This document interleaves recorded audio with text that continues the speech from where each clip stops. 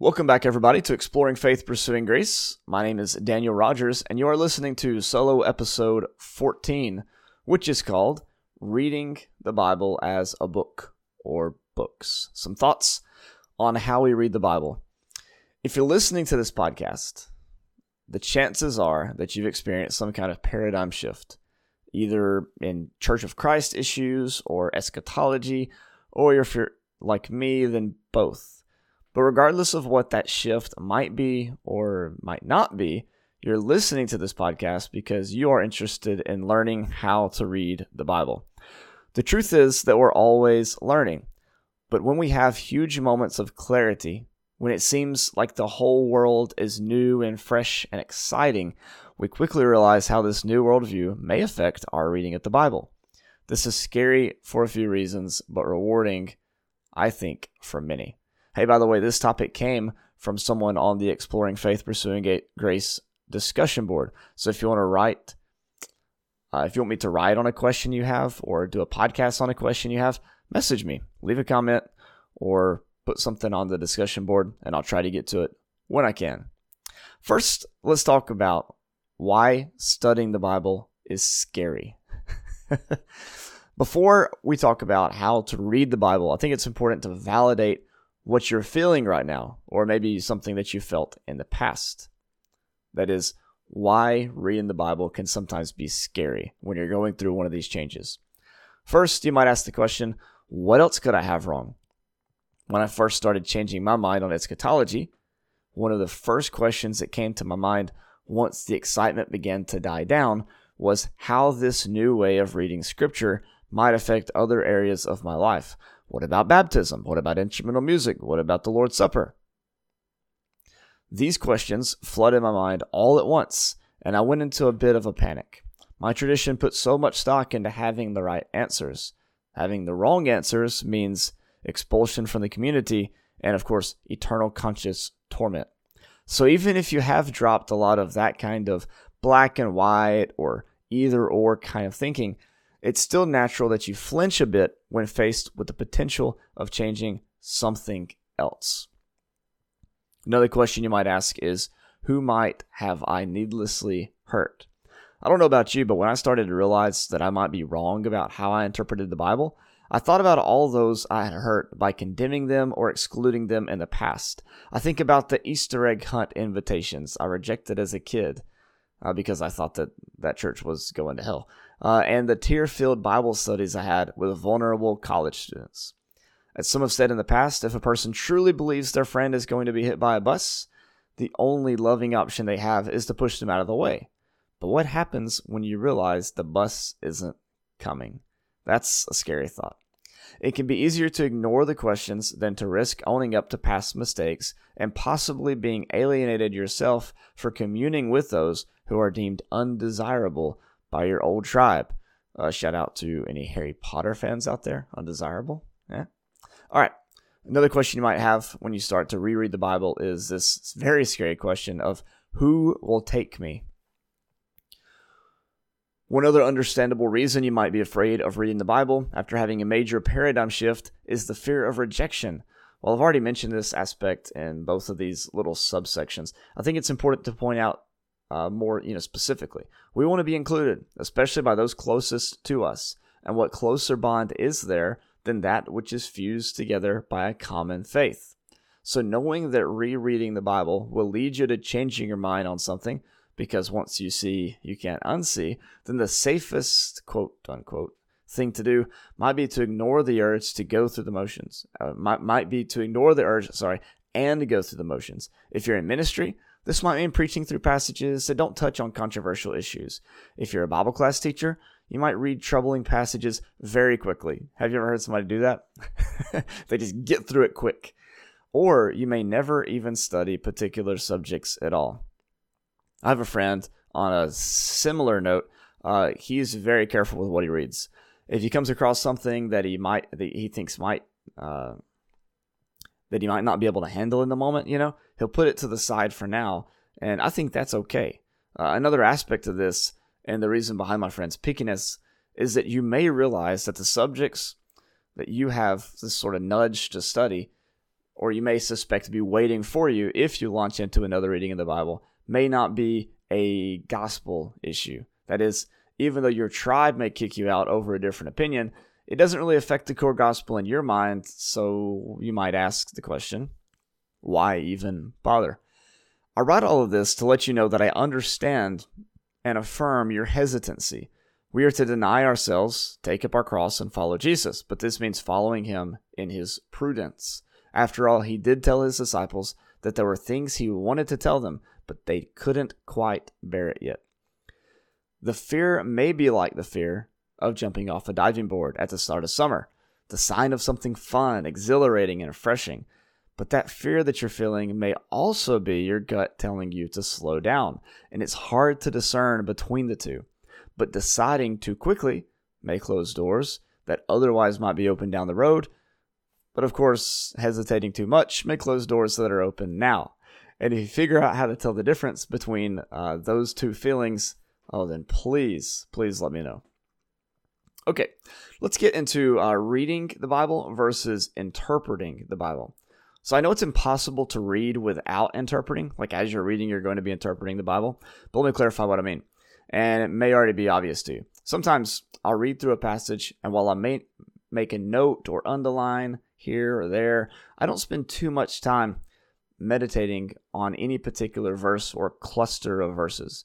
But when I study, which may have been a better word, but we're already 3 sentences in, and if I focus more on grammar, I look up the words, I check out other translations, consult different resources like commentaries and scripture indexes and topical books, and maybe even phone a friend, right? So let's break down these two ways of digesting scripture into two sections. Reading. I think that reading the Bible is just as important as studying it. When we study the Bible, we really treat it like an object, right? That is, we are the subject. It is the object, and it is our job to master it. Like an archaeologist at a work site, we use a little bit of muscle to press the shovel into the text to search for truth. And like an archaeologist, we have an educated guess of what we might find before we even start digging. But unlike archaeology, which can only work with what it finds or doesn't find, we are very good at taking whatever we find and twisting it to fit our predetermined conclusions. Reading the Bible as a sacred, divinely inspired text, however, treats the Bible like a subject. Instead of us working on it, we allow ourselves to be open to it working on us as we read. We approach the Bible as a God-breathed book, and while we may not understand everything as we read, we trust in the Spirit working within the text to breathe life into us. Meditating on passages like in, I always butcher the translation, Lectio Divina. Oh, yeah, that's it, right? I think I did okay there. Yeah, Lectio Divina, yeah. Or journaling through a particular text is a good place to start. Or you can ask a friend in real life, or perhaps in the Exploring Faith Pursuing Grace discussion board on Facebook, to read through a book of the Bible with you. Reading the Bible as a spiritual practice is something that's been beneficial to me recently. Personally, I like picking out a new translation, grabbing one of those multicolored pens. You know, it's got like the white on top and the blue on the bottom, and there's 4 different colors. And I use that to note similar themes or words throughout the book. And then I read through an entire book of the Bible in one sitting. Now, not everybody can do that, right? So you need to find what works for you. Interpreting. Intentionally and methodically interpreting Scripture, which is called hermeneutics, is important as well. Not only do we want to know what the Bible means, we also want to know what it doesn't mean. That is, if an interpretation of the Bible is harmful or seems contrary to the way of Jesus, then being able to explain why is an act of justice, and it's our duty as believers and followers of the way. There are some tools that will help us during the process, and most of them, if not all of them, can be found for free. While some think that reading the Bible with just a concordance and a Thayer's lexicon is the way to go, the fatal flaw in this plan is that just using a concordance and a lexicon doesn't get rid of our humanity. Regardless of how much we like to think it, none of us reads the Bible purely. We all have our preconceived ideas, tendencies, and if we're being honest, levels of intellect. Because of this, I suggest that we have a wide range of study tools from various scholars, including but not limited to maybe 2 or 3 different lexicons, 2 or 3 Bible versions, some sermons, or maybe lectures, podcasts, or audiobooks, and possibly even a few topical books. If you have a Bible program like Logos, Accordance, or eSword, then you probably have all of this already. If not, then there's this website called BibleHub.com. I'll put that in the, it's actually in the article. If you go to danielcrogers.substack.com, I've got this listed in the article. It's a great way for people to dive into the text. For Bible versions, what I like to do, by the way, is just pick one that follows maybe the more word-to-word translation philosophy, and then maybe pick another that follows more of like the thought-for-thought translation philosophy. And you can even pick one from the the paraphrase group of translations like the Message or the New Living Translation. I pick different of these to get different inputs, right? The NIV, for instance, is a popular thought-for-thought translation, while the New American Standard Bible follows more of a word-for-word style. If you look up Bible translation styles in Google Images, you'll see where your translation falls. Looks kind of like a pH scale. By the way, people will say that one of these styles is better than the other, but really you need a mixture because translators get stuff wrong, and all translation is also interpretation. For commentaries, what I do is pick one from someone you might agree with more, and from someone that you'd likely disagree with. If you lean more conservative, pick a liberal commentary. If you're more liberal, pick a conservative commentary. If you want to know which ones, then pick a commentary that looks like you'd agree with. Find a place where they bash someone for being too much of the opposite way. Check the rating on Goodreads or Amazon and pick it up. Remember, you're looking for truth, not trying to validate what you already believe. Okay, so let's talk about how to study. Before we do that, though, we need to spend like 3 minutes talking about what the Bible is. The Bible is not so much a book as it is a library. Yes, I know what you want to say. The Bible has one author, which of course it does. But if we de-emphasize the humanity of the Bible, then we miss out on a huge dimension of our sacred text. Kind of like if we de-emphasize the humanity of Jesus. While I believe there are timeless principles contained within the Bible, I also believe that the Bible is a collection of letters, poems, law, songs, and history written and composed by people to people. That is, there really was a church at Corinth, and there really was a guy at Corinth who was having an affair with his stepmom. There really was a church or a collection of churches at Galatia, and they really were super concerned about what other dudes were doing with their genitalia.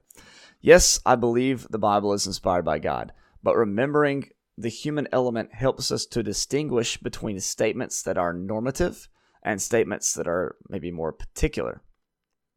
That is, it lets us ask the question, is this meant to be a statement that we apply equally in every situation for all time, or should we use wisdom in determining if this was meant to address a specific situation for them at their time? And if so, what is the underlying principle we can take from this for today? This also means that we should first let the individual books function on their own before trying to find connections between them. For example, many scholars have tried to work out how the 4 different Gospels line up. They talk about original sources like Q and where Luke may have gotten his material. Luke says that he pulled from multiple sources in Luke 1:1-4. But I think it's important to remember that many of the books, especially the ones in our New Testaments, were written as individual letters to specific people. Letting them stand on their own first is important to treating them as objectively as possible. Some Christians, like myself, will use passages from other books to correct passages that seem difficult or challenging to us. If you don't believe me, walk into a Church of Christ and quote Romans 4, or walk into a Reformed church and quote James chapter 2. We also need to be honest with our presuppositions. Before reading a passage, it might do you some good to jot down what you already assume about that passage. This could be a journal entry or maybe a few notes. You might also just think through the passage in your brain the best you can after briefly glancing through the text. Then pray that God will help you to hold these old views of the text lightly so that if new insights happen to come, you're already prepared to transcend beyond what doesn't seem to fit with the text while including what does. Many of the beliefs I, quote, deconstructed, that word is super helpful in my mind, but for some it's become this sort of poisoned apple. Before many of the beliefs that I deconstructed ended up sticking with me, even if I hold them differently than I once did, right? I still take communion weekly, for example. I sing without instruments. I teach baptism, even though my point of emphasis and rigidness may be different, right? So even though I've moved beyond a lot of the ways that I held these things, I still hold a lot of them. So you can deconstruct while reconstructing a lot of what you used to have, all right? Reading the Bible as a book. Next, it's important to remember that you are reading a book. Shocking, I know. But for some reason, people forget the skills that they were taught in third grade when they approach the Bible. When you read the Bible, you should ask the journalistic 6. Who, what, when, where, why, and how. These questions will help you establish who the author is, what happened to occasion the writing, when it was written, where or to whom it was written, why it was written, and how might we understand it today. Other writers talk about maybe approaching the Bible like a map or a journey, where you start with trying to understand their situation, find the key principle, and apply it to your situation. Again, links are on the blog. Do not forget these questions as you sit down to study. Another thing you need to ask is, what are you reading? That is, what genre are you getting into? We don't interpret Revelation, which is apocalyptic prophecy, like we do Acts, which is a theological history or narrative. Instead, we use different tools to study each. While the same questions may exist, how we interact with the text might be different. While the differences may be more subtle, we might also approach Matthew differently than we would, say, Romans. For my audience, which is you, there may be a passage or two you have in mind that you'd like to disarm. What I mean by that is that there may be passages that were used by you or people you love to exclude or condemn others. It can be hard to revisit those passages, especially when the readings are so obvious, as you might have been told. But revisiting those texts, even though it is hard, is an important step in finding your own faith. So when you're ready, this is what I would do. First, I would just read the passage within the context of the entire book or chapter. From a surface level reading, is the old meaning as obvious as you were told it is? Take Ephesians 5:19, for instance. When you read all of Ephesians 5, does it really seem like Paul is talking about a Sunday morning assembly? Or is he talking about everyday Christian life? Is he really prescribing a way that we have to worship? Second, I would notice all of the words in that passage. How are those same words used in the context? You may have already picked up on this from the first step, but very often you realize just from watching for those similar words or themes that the author didn't have the same thing in mind that your authority figure did when they ripped that passage out of its context. Studying the word gospel in Galatians 1, for example, shows how impossible the interpretation is that one must agree to everything from fellowship halls to praise teams to a cappella music in order to really believe the gospel. The good news is Jesus. That's it. Anything added to that is no longer good news. Third, I would consult a commentary or someone outside of your heritage who doesn't read the passage in that way. Without giving away too much, you might ask them to interpret or explain the passage to you. Don't do anything to raise their defenses. Just ask them to tell you how they read it because you're having trouble, which you are. You might be amazed what inviting others into your study can do for you. The Bible, after all, was meant to be interpreted in a community. While you might not need a step 4, you may need to go to a website, maybe like mine, or simply search for that passage. My friend Dallas Burdett has a whole book where he looks at old texts through new eyes. There's a link to it in that article. So I hope I gave you something to think about in this podcast. If you needed your feelings validated, hope you found that. If you wanted to know a little more about how to study the Bible, then I hope you found that. And if you'd like more, I did write a free ebook on the subject, which you can download, again, from the article that I posted. And of course, you can always ask me questions. I'll be glad to help. So that's the article on the Substack. Let me go over a few more thoughts here. One about this whole thing about having some worries.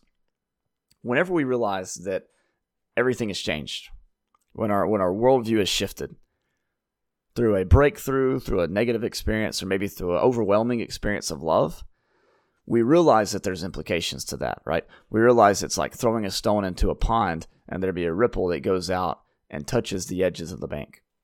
But we don't always know where the bank is, right? We don't always know what the extent of that might be. And so going back to the text again with new eyes, yeah, it can be kind of scary because you're going, all right, what's changed here? What's new? Are these parables of Jesus going to come alive in a different way? Are these passages in Isaiah going to mean something different to me today than they did, 6 months ago or 14 years ago? Or, I heard this sermon on 2 John, and it made me really feel bad about my neighbors, my brothers and sisters in Christ, that they must be teaching a different doctrine. Like, do I even want to go read that passage? You have these fears, and I just want you to know that's okay. That's okay. What you're experiencing are the side effects of spiritual trauma, maybe spiritual abuse, and it wasn't done intentionally to you necessarily. Maybe, I guess it could have been.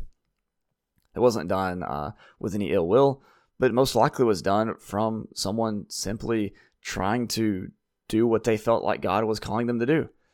And that stinks and that hurts. And it's our job to break that, intergenerational trauma and pass on something good for the next generation, right?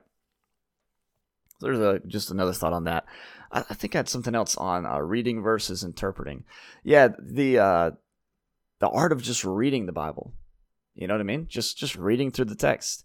Why don't we do that more? I mean, every time I open up the Bible, I feel like I have to interpret it. So I open up my Logos program, and I've got lexicons on this side and notes on that side and commentaries here and topical books there, and it's like way overwhelming. But what that does is it objectifies the Bible. We're just approaching it as this tool to use, or as this kind of dead book that it's our job to interpret and figure out what it means, instead of it being living and active and God breathed. Right?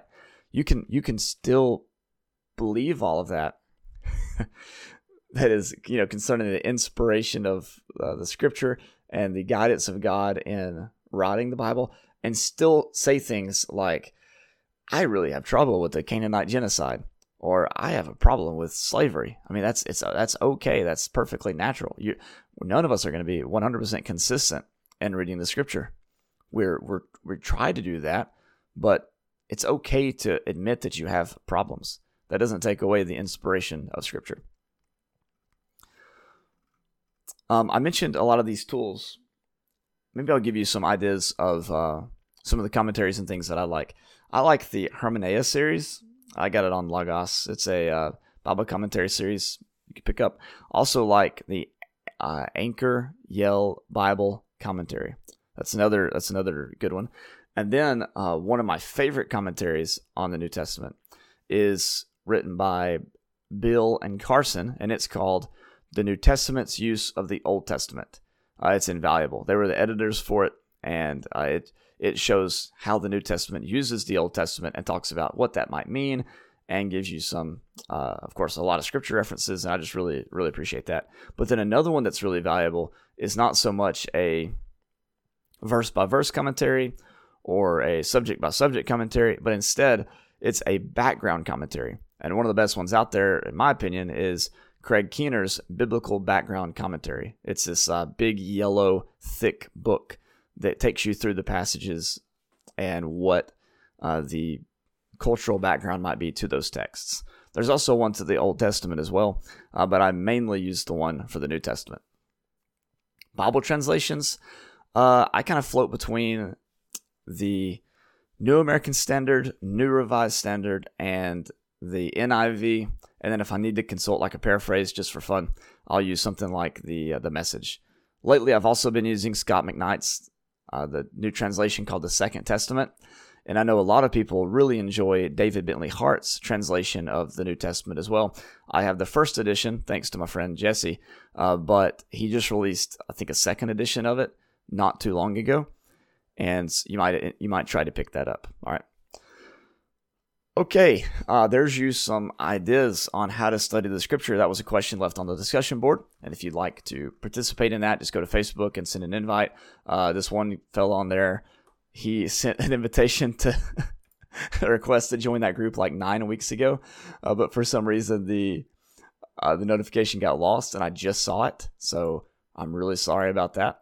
But most people get accepted within like a day or so. So just go on there and suggest that you want to join that. and we'll answer the questions, and I'll click through and accept you. All right. Thank you all so much for listening. I hope you have a wonderful Thursday. May God bless you in all you do. Bye-bye.